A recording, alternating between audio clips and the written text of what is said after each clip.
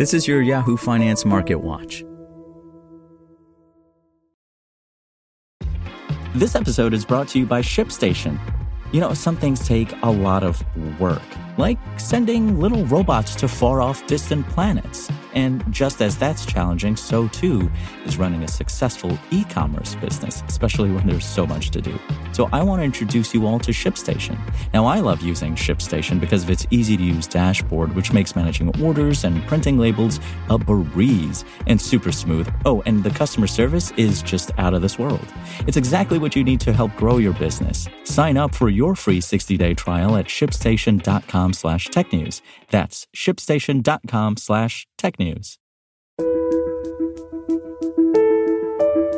This is Yahoo Finance Daily, a daily update on the top business, finance, and stock market news from around the world. Let's jump into today's stories.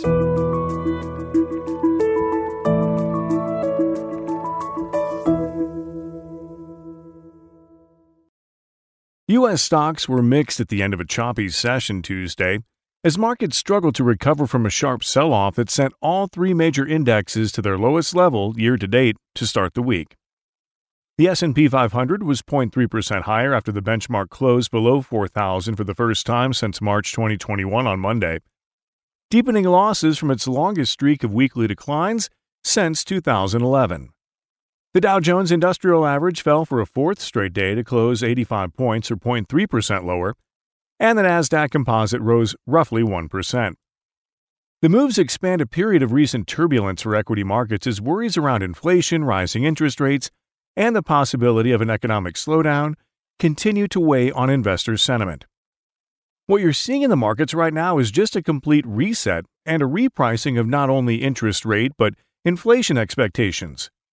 Verdant's capital advisors, Megan Horniman, told Yahoo Finance, adding, "I think we're in for a bit of a dicey inflation picture for the rest of 2022.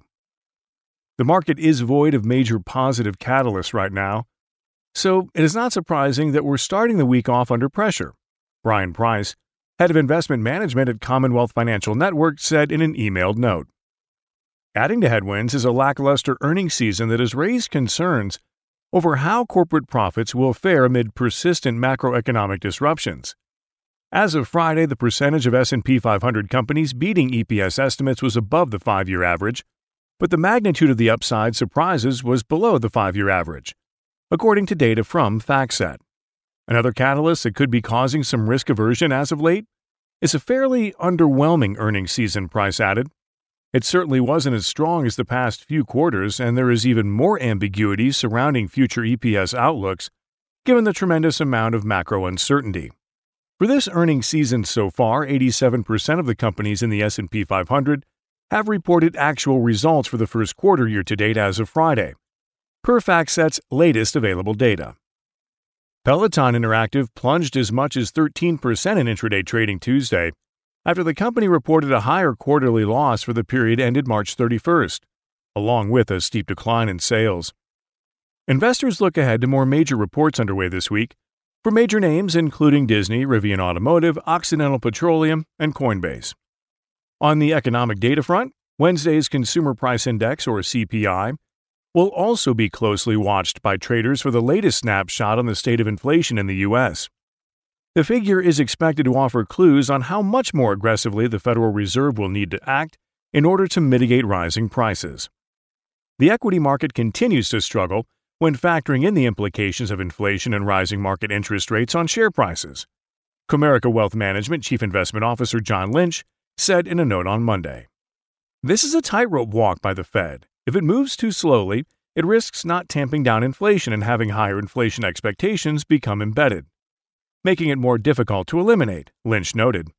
Conversely, if the Fed raises rates too quickly, it risks tilting the economy into recession, with the associated job losses and other costs.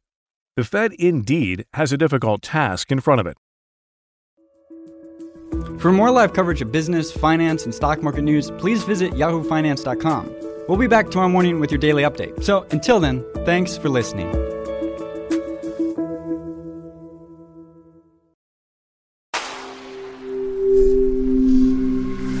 Spoken Layer. Want to learn how you can make smarter decisions with your money? Well, I've got the podcast for you. I'm Sean Piles, and I host NerdWallet's Smart Money Podcast. Our show features our team of nerds, personal finance experts in credit cards, banking, investing, and more. And they'll help you make the most of your money while cutting through the clutter and misinformation in today's world of personal finance. You'll get clarity on strategies to help you build your wealth, invest wisely, shop for financial products, and plan for major life events. Listen to NerdWallet's Smart Money Podcast wherever you get your podcasts.